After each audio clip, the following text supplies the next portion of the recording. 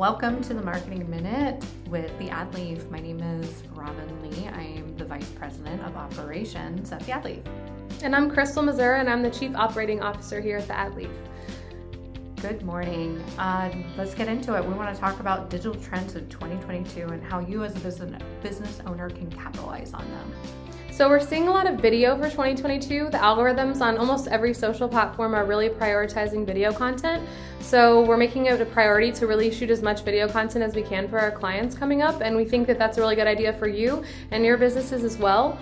So really look into ways that you can start using just your simple iPhone to shoot more video and start posting it to all your social platforms. You might be thinking, well, I'm not doing anything that's interesting, and that is false. So you really have anything that could potentially be interesting to your clients, even showcasing who you are as an individual. That is a unique selling point for your clients, and showcase that. I want to know you. This whole business and this whole generation, what makes it identifying is your business and your clients. So you showcase that.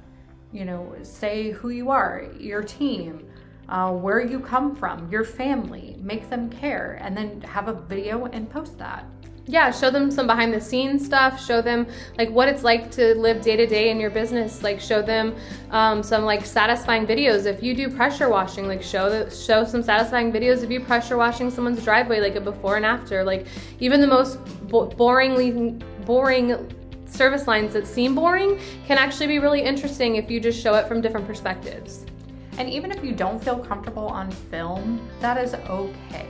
So you don't have to be a typical business owner to still be comfortable on film in front of your audience. They really just want to connect with you, and that's the power of video. And we ourselves put our money where our mouth is. We invested this year in our own video department, and we started doing our own video business card. Do you want to tell them a little bit about that, Crystal? Yeah, we got to record our own virtual business card or video business card, and it was really fun, and we got to kind of talk a little bit about like why we started this business, like how far we've come, what our goals are for the future, and kind of how our business is unique and how we're helping other business owners.